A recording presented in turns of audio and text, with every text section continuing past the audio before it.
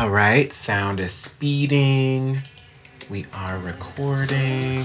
Cool. All right, let's begin.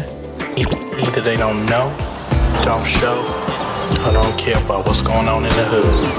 Get your shit and get out! Oh, no. I'd like to give a big round of applause to my band, Sexual Chocolate. I'll let nobody mess with me, and I do what I want. Hi, my name is Robert Taylor, and I'm a black actor. You got knocked the fuck out, man! Give me my goddamn money. The payback's a motherfucker ain't bitch, never. And that's the double truth, Ruth. What is Gucci, everybody? Welcome to yet another episode of Adventures in Black Cinema, your passport to black film. My name is Desmond Thorne, and I will be your host and your film aficionado per usual on the show. I am going to start the episode off with a quote from the autobiography of Malcolm X. I know that I've been talking about this book for like the past few weeks, but it's long. It's a long book. It takes a while to read. And I also like low-key don't want to finish it in a weird way just because like I know how it ends in kind of a general sense. And you know, it often does make me sad to think of these great figures in our history and where we would be now and where they would be now if they hadn't been taken from us prematurely. So it is kind of sad being close to the end of the book at this point. But I want to read this brief quote that he says about politics, because it's very, very perfect for our episode today. He says, U.S. politics is ruled by special interest blocks and lobbies. What group has a more urgent special interest? What group needs a block, a lobby more than the black man? Yeah, and that's honestly some real shit. It's kind of like, why aren't we higher on the list of shit to get to? You know what I'm saying? Like, Jesus Christ, we've been through so much, and we will get into that and much more in this episode, which is called Adventures in Politicians and the Press, and we will be getting into the nitty-gritty of the film Head of State. But first, some gay shit. Now you want to talk about reading? Let's talk about reading. Okay, so, Jonathan Majors. I'm sure you have heard of him at this point. The first time that I ever saw him in anything was a film that I don't like very much called The Last Black Man in San Francisco. I don't want to do an episode on that movie one day, but I don't know. It may happen. But now his profile has certainly grown. He was actually pretty good in The Last Black Man in San Francisco. But recently he's been in Da 5 Bloods, which is the latest Spike Lee film on Netflix.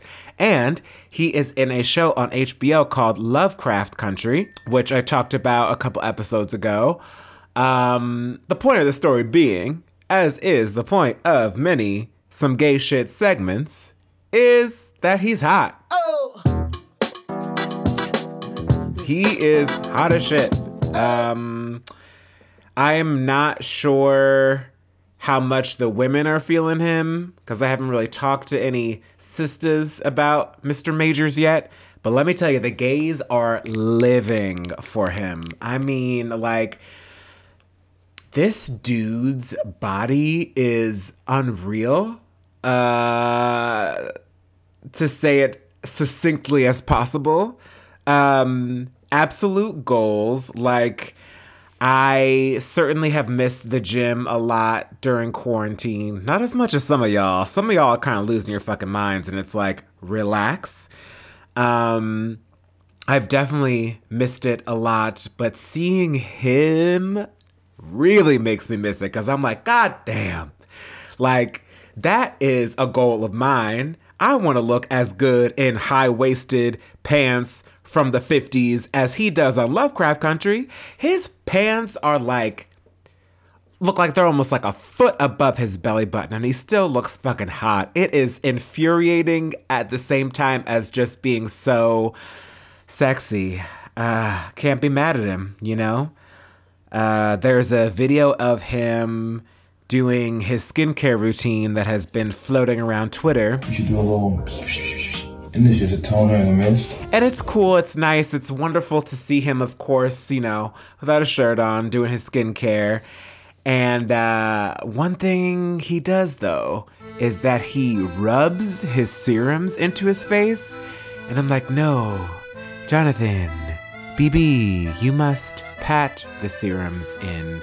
You must dab them in. Pro tip for everyone who doesn't know and wants to get into skincare, you do not rub serums onto your skin.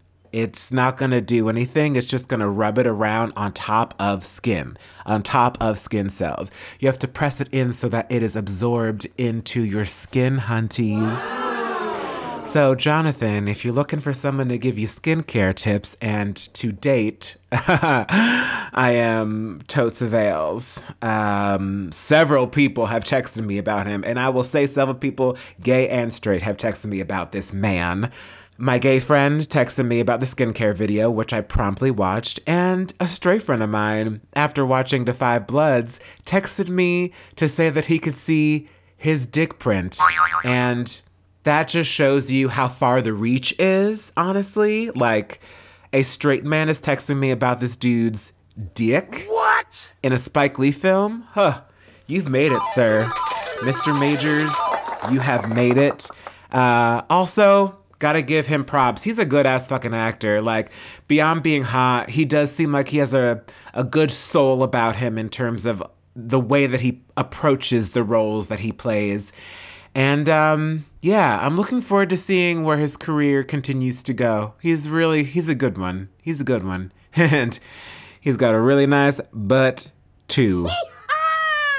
And, that is where we conclude this segment on Mr. Majors. You are here for one reason only. To learn. All right, y'all, let's get into the nitty-gritty of Head of State. I'm very excited about this one. This is definitely an underrated comedy that I'm so looking forward to digging into. So this film is the directorial debut of Chris Rock. It was released in 2003. And a little summary if you're unfamiliar with the film. Chris Rock plays a man named Mays Gilliam, who is an alderman in Washington, D.C. He's super popular in the community, and he does really great things. Like, one of the first things you see him do is save this woman from a building that's about to be demolished. You gotta get out of here. We're gonna blow this place up. Miss Pearl, I love you. I've known you a long time. You've seen a lot of things in your life. You've seen churches burned to the ground. You've seen dogs sicked on children. You've seen Malcolm X killed. You've seen JFK killed. They shut up Muhammad Ali. They shut up Richard Pryor. They gave Magic Johnson names. They turned Michael Jackson white. Now, do you really think these people give a damn about you? It's a silly scene. And so, in his world, the president and vice president die in a plane crash as their planes crash into each other. So the Democratic team, which is played by the trio of Lynn Whitfield, Dylan Baker, and James Rebhorn, rest in peace, former South Orange, New Jersey resident, Mr. James Rebhorn.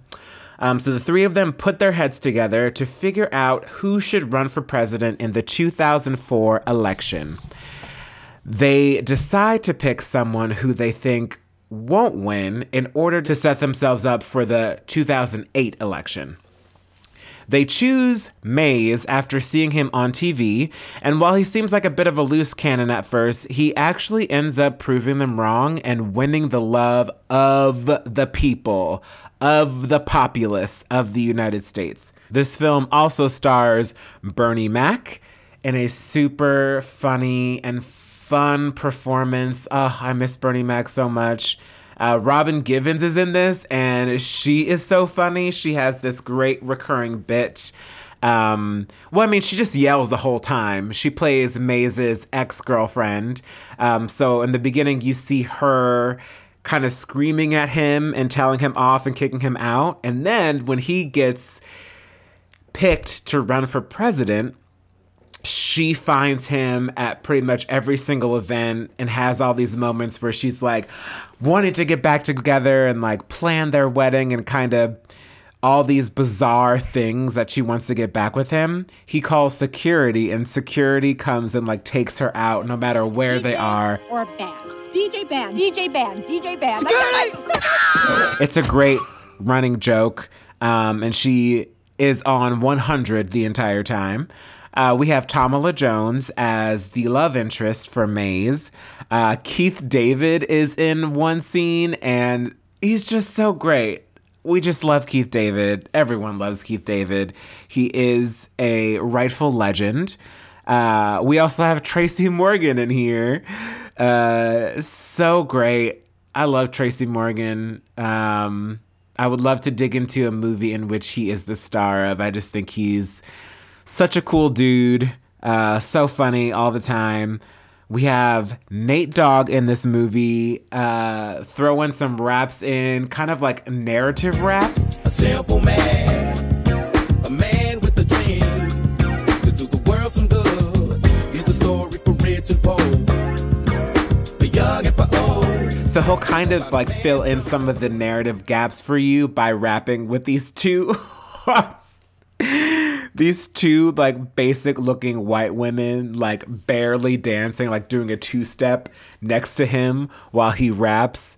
It's so funny. He's kind of like a one-man Greek chorus in a way. It's a great device, and it's so funny. And also, rest in peace to Nate Dogg. There's a lot of dead people in this movie, including Reg E. Cathy, who has passed on, and Clark Peters. They're both in this movie, so... When you walk through the garden, watch your back. That's right. That is right. We got two niggas from The Wire in this film. It has happened again. If you don't know, I have a theory that 3/4 of all black films will feature at least one nigga from The Wire. And this film has two niggas from The Wire. So give ourselves a pat on the back for continuing to prove me right. So some fun facts about this movie. Chris Rock got the idea for the movie from the 1984 Walter Mondale and Geraldine Ferrero ticket. When the Democrats thought they had no chance of winning against Reagan and Bush, so they thought they might as well make a quote-unquote first, and put a woman up for vice president. Now, this is some shit that they tend to do a lot, and it never works in their favor, so we're going to get into that. Why would you ever put anyone out to a presidential election that you don't think they're going to win? It makes no fucking sense, because we got Reagan and Bush, and the Reagan administration was fucking terrible. We lost lives. So I am a Democrat, but y'all fucked up. Okay? So at least Chris Rock got the idea for this movie from that bullshit. Tina Fey was one of the writers who helped punch up the script. And if you don't know, this is something that happens a lot, especially on comedy scripts. I'm sure it also happens in some form or fashion in drama scripts too. But especially in the world of comedy, you know, when you have a script, when you have a pilot, when you have a feature film, oftentimes they'll bring in a few super funny and talented writers to help you make your jokes better, pitch different scenarios. Basically, it's a lot of pitching on how to make it better and funnier and things like that. So it's a lot of fun to just be in a room with super funny people helping you to make your work better. This is also something, obviously, that happens on television shows in general when you're in a writer's room. Lots of punching up. And third fun fact is that Chris Rock did not know how to do the electric slide before filming this movie, which is insane to me because I just feel like we all grow up learning that as Black folks at cookouts and shit. But I have to say, before I officially knew the electric slide, I was myself hesitant to do the electric slide in front of people, not knowing it. But I eventually learned how to do it, and now it's one of my favorite things to do. I mean, it's not like the Casper slide where he's telling you, you know, each step along the way. Take it back now, y'all. One hop this time. Right foot, let's stomp. Left foot, let's stomp. Cha-cha, real smooth. No, the electric slide song, she says, I'm going to teach you. I'll teach you the electric slide. But she never gives you any instructions. That song is a bop, though. That song is a bop. Not knocking the song. But I'm glad that Chris Rock learned the electric slide during the filming of this movie, because there is an electric slide scene. So my first experience with this film is I saw it in movie theaters, actually, with my family. I'm not sure whose idea it was to go see this. It was probably my dad's idea, because my dad is a funny guy. He's into comedy. He likes Chris Rock a lot. My mom likes to laugh, but I feel like she could do without a lot of comedies. So I definitely feel like that this was his idea, because the commercials did a really good job of like showing the right parts of this movie, and making it look funny, which I think it is. I think it's actually funnier than the advertisements let on, and smarter. So I saw it in theaters at this movie theater called, I think at the time it was called the General Cinemas. It is now an AMC theater in West Orange, New Jersey. And that was the first theater I ever went to with quote-unquote stadium seating. It is now an AMC dine-in theater, which it's not my favorite. I much prefer the way that we do it at Nighthawk. I mean, not to be biased. It is, where I've worked. But yeah, I miss the old days when it was just like a theater with stadium seating, and that's where I saw this movie. I remember it, again, being funnier than I had anticipated, and had more heart than I thought it might. So let's get into it.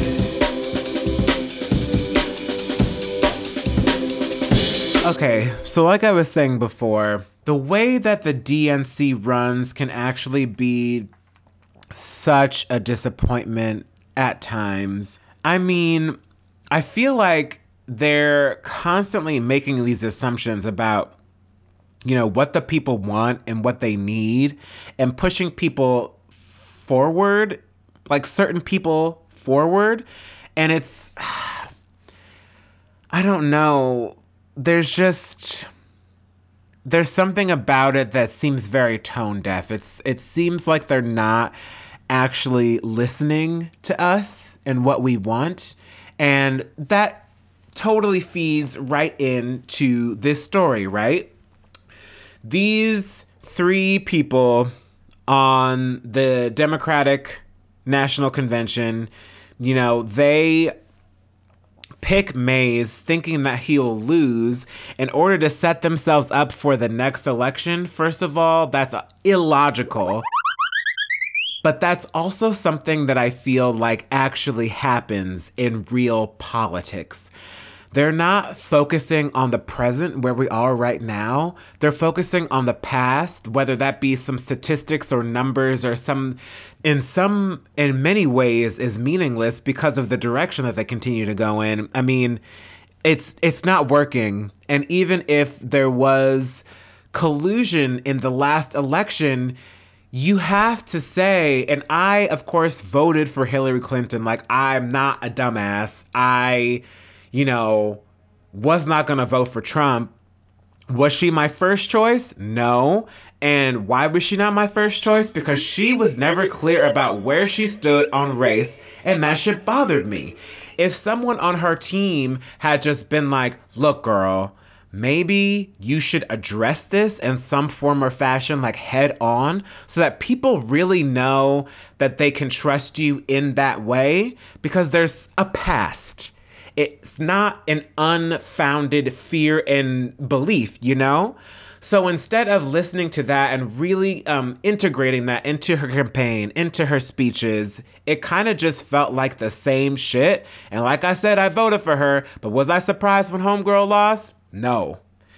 And of course, yes, she won the popular vote, and, Electoral College is bullshit. At the same time,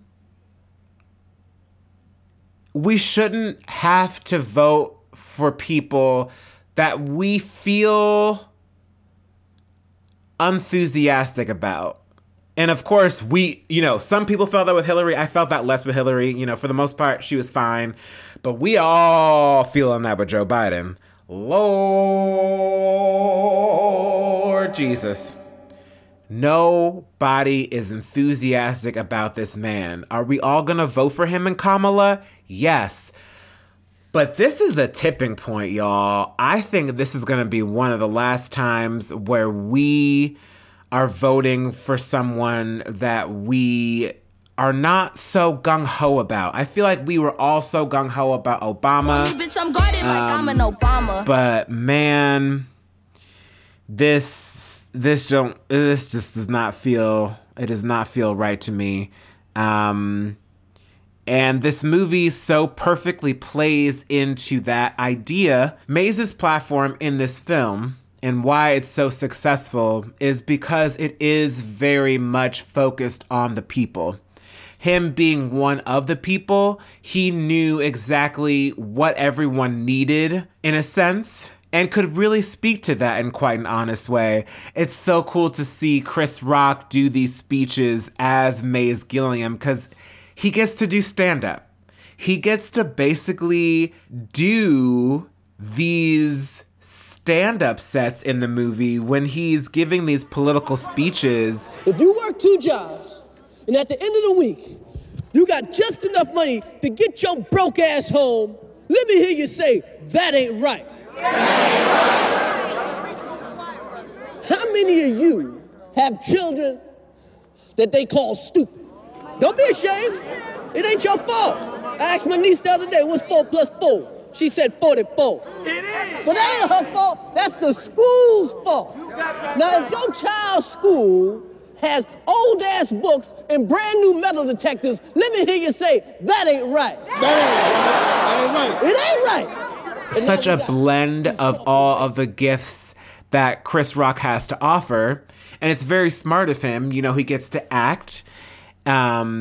He gets to have a co-writing credit on the film. He gets to direct the film. He's one of the film's producers. And in these speeches, he gets to do stand-up. It's so cool. You feel like you're watching a political, cleaner version of Chris Rock's stand-up sets when he gets to do these speeches, whether it be on the campaign trail or in the debates. And that brings me to the debates in the movie. So there is one debate at the end of the movie. It is Chris Rock against the Republican candidate who is up for president. And they really nail the Republican candidate. As much as they also nail the Democrat side, they nail the shit out of this Republican candidate. First of all, his slogan is God bless America and no place else, which is definitely so much of the thought that goes into how Republicans run their platforms. They run on this extreme nationalism that I don't even know if they believe in as individuals, but they know that the people whose votes that they need believe in that shit. So that's why they preach on faith and family and all this shit that they don't fucking care about, but they're pandering. Republicans are fucking panderers. And that's what this dude does in this movie. When there's a debate between Mays and this guy, you can see that he is just kind of offering up these very general statements that have no backing to them. It's just kind of what he thinks people want to hear. And that is exactly how these Republicans speak. They run on socially conservative platforms because they know that's what their audience wants, and that is what they're going to buy into to get them votes. And it's like, do they really care about these people? I mean, these people in the middle of the country and the South, you know, who tend to be red states. What these Republican politicians at the end of the day are after is things that are very ego-based, very power-based. They want the power and they want money. They want to be able to keep their money, and they want them and their friends to be able to keep their money. They are not trying to help you in any form or fashion. Like, I really want to talk to some of these people in these states and ask them, you know, in what ways has your life actually gotten better since Donald Trump was elected as president? Besides being able to live and fulfill your racist fucking dreams out loud, out here, you know, loud and proud, do you have good access to healthcare? Are you getting paid more money at your job? Are you getting the benefits that you need? Is your family actually taken care of? Are you making enough money, period? Like, how has this man improved your quality of life? And that racist shit that y'all do ain't got shit to do with quality of life. I'm talking about shit that everyone could have as human beings, like the base level shit. How has he improved your life? And I will be waiting to hear that, because these debates in the movie, you know, the Republican candidate being so general and offering very general things, almost like a class president in a high school, up against Mays, who is doing an excellent job speaking to the people, really reminded me of something that had just happened in the RNC versus the DNC, those televised things that went on, which to me always tend to seem way more like fucking entertainment than politics. It's really crazy. The interesting debate, in a way, that happened from my point of view between the RNC and the DNC televised events. It was a Daniel versus a Daniel. So we had Daniel Cameron, who is the Attorney General of Kentucky. Yes, that one. This brother who still has not sent out arrests for the cops that killed Breonna Taylor. And he had the fucking nerve to mention her family in his speech supporting Donald Trump and have not arrested these motherfuckers yet. Fucking asshole. But President Trump did. On the economy, Joe Biden couldn't do it. But President Trump did build an economy that worked for everyone, especially minorities, and he will do it again. And Daniel Dale, who works for CNN, who was fact-checking Donald Trump's speech. Anderson, this president is a serial liar, and he serially lied tonight. I counted preliminarily more than 20 false or misleading claims. I want to go through a whole bunch of them quickly because I think it's all important. Trump said Joe Biden is, quote, talking about taking down the border wall. Biden has specifically, explicitly rejected that idea. He just said he'll stop further additional construction. Trump claimed, as always, that he is the one who passed the Veterans' Choice Law. Barack Obama signed that into law in 2014. Trump signed a 2018 law to modify it. Trump said, I have done more for the African-American community than any president since Abraham Lincoln. That is ludicrous. Lyndon Johnson, for one, signed the Civil Rights Act and the Voting Rights Act. Trump again touted a, quote, record 9 million job gain over the past 3 months. This dude had over 20 lies in that one speech. So if this dude is lying to you on that kind of shit, he's lying to you, period. He don't give a fuck about you. So stop voting for him. Just stop. And it's all so ego-driven and so socially conservative based when that's not even, it shouldn't have anything to do with politics at all, to be perfectly honest. It's just so frustrating. It's so frustrating. I mean, there's different kinds of conservative people, you know, social, political, and physical, financial. And all these wires getting crossed is really fucking over everybody. And the fact that they can't see it is really scary. And this film speaks to that in a really great way. And it would be so nice to have a candidate, you know, spinning it back around to the Democrats that we are excited about, as exciting as Mays is in this movie, and as exciting as President Obama was. Fucking both times, man. I remember the first time that Obama was elected as president.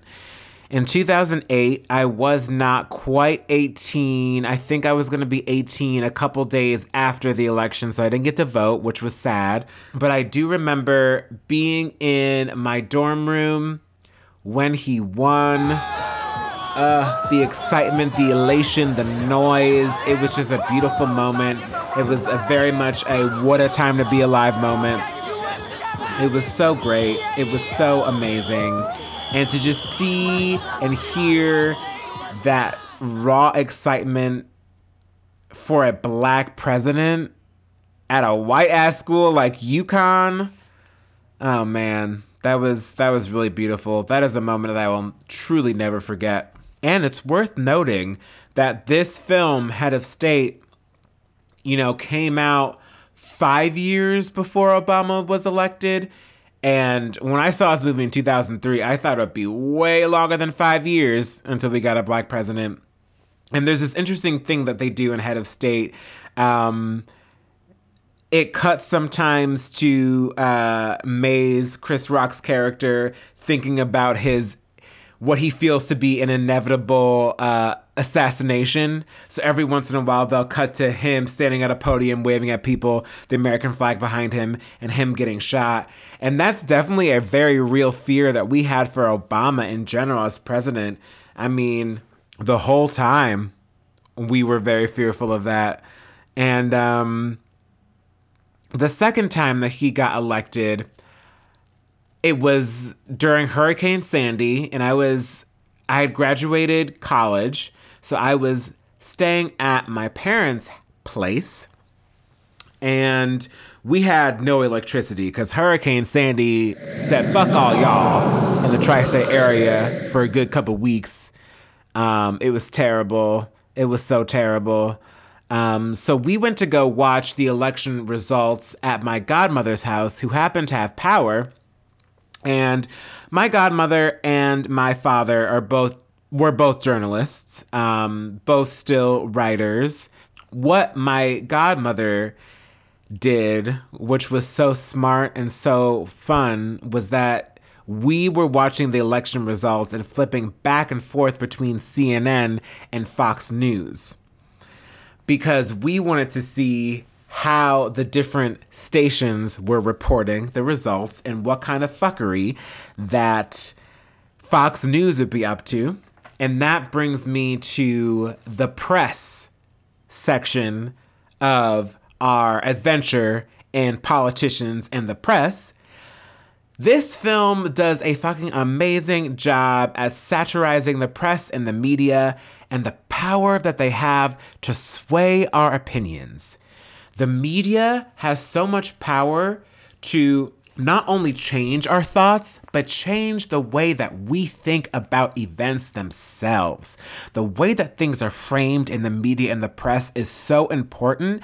And we have gotten so far away from the truth, and it's really sad.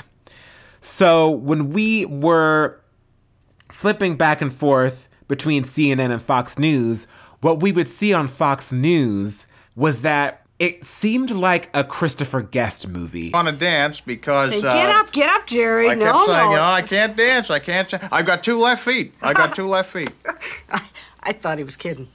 But I wasn't. I was born with 2 left feet. It seemed like a parody of itself. It kind of seemed the way that's represented in Head of State.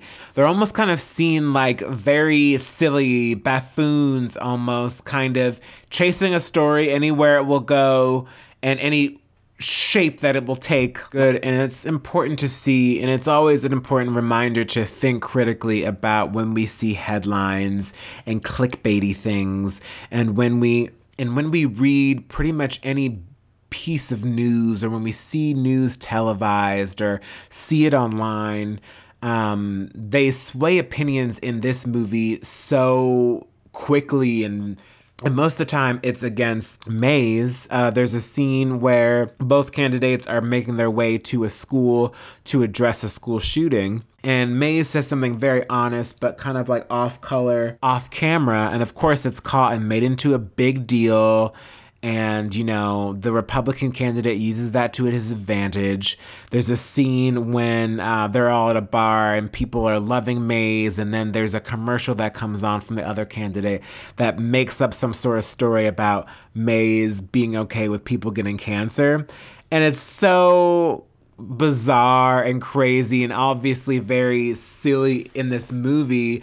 But I mean, that's how quickly it can happen. I mean, all it takes is a drop of a dime and then that's it, you know? I mean, the very creation of something like Fox News was so government-based. Like, Fox News is almost state TV. It's almost like TV that's run by the government, and I feel like that should be illegal. And something else that's so funny in this movie in terms of kind of satirizing that aspect of life is that when the Republican candidate finds out that the president and the vice president have their planes have crashed into each other and that they've died, he finds this out from this dude who's his assistant, and his assistant's like, really? You haven't heard about this? It's been all over the news. And the Republican candidate says, not my news. And that is so accurate. Like, people really nowadays really pick their lane, they choose their lane, and they just stick to it. They're like, this is where I get my news, and that's kind of it. There is no objective view, and that's kind of where we have to hold the news, journalism, and media, the standard up to today, right? Like, there needs to be way more integrity, and I think COVID and the protests are really throwing a spotlight on that. I mean, the media is like, they are determining our attention spans, and we should be determining our own fucking attention spans, right? I mean, it's a bit ridiculous that they are basically saying to us that, oh, you know, first 2 weeks of the protests, and then like, oh, you obviously don't care about that anymore, so we're going to stop covering it. It's like, no, not at all. We still want to know what's happening pretty much everywhere and the progress of everything. And the idea of fake news, the fact that it really is such a big and prevalent thing now, especially with some organizations being very conservative and being basically run by the government. I mean, the New York Post is run by, you know, conservative people, so the way that they frame things is often very problematic. And they need to be held to the standard that they used to be held in. You know, I just said I have journalists in my family, and that was one of the things that was the focus of journalism back in the day. Having fucking integrity and having an objective approach to journalism. You should be speaking facts. My godmother was an editorial writer, and even still, what she reported and what she said and what she wrote was facts. It was fact-based. So we need to hold these people way more accountable. It's really, really crazy. And speaking of Bernie Mac, I love his scenes with the press. They are so fucking funny. So Bernie Mac plays Mays Gilliam's brother. And no one wants to run as Mays's running mate. So the team kind of, tells him that, just pick someone that you trust. And so Mays picks his brother, played by Bernie Mac. So good. His first scene with the press, he's getting off of the train and, all these press people are hounding him, wanting to ask him questions about being the running mate. And he just punches every single one of them in the face. And it's incredible. And it's a thing that I think more people wish that they could do, probably. Political analysts say this may be too little, too late. Hi, I'm with the Port Commission. I'm from the Athlete's Foot Foundation. Brother, hey, can you get my demo tape to somebody? And the scenes where he's with the press one-on-one on different news shows and stuff, he speaks like himself. He speaks like a person and a human being that is of the people. And again, it's quite effective, and I think continues to help Mays's platform grow and the people that love him kind of grow. And it really makes me think of the only politician that I'm really fucking with right now on a major scale is Alexandria Ocasio-Cortez. This woman is always speaking the absolute truth with such eloquence and such realness. I mean, she is one of the people through and through. So when she speaks, you know what she's talking about, and you know that she's looking out for our best interest. And it's really crazy that a group of people that should be working for us, we don't feel that way from them. Y'all, if COVID has taught you anything, it should be that, oh yeah, reminder, all of these motherfuckers work for us. They work for we, the motherfucking people. So I hope, are more engaged from now on about what these people do, who these people are, what their platforms are, how they sound when they fucking speak, what they speak about, and who they care about. They work for us, y'all. We literally employ these people. So let's really, I want more people like her. I want more people like AOC running some real shit. Mays Gilliam reminded me so much of her just in being one of the people, speaking from the heart, and telling the truth. I think that's really not too much to ask from politicians, and I really hope that I continue to see her go super far, and I want to see more people like her running shit.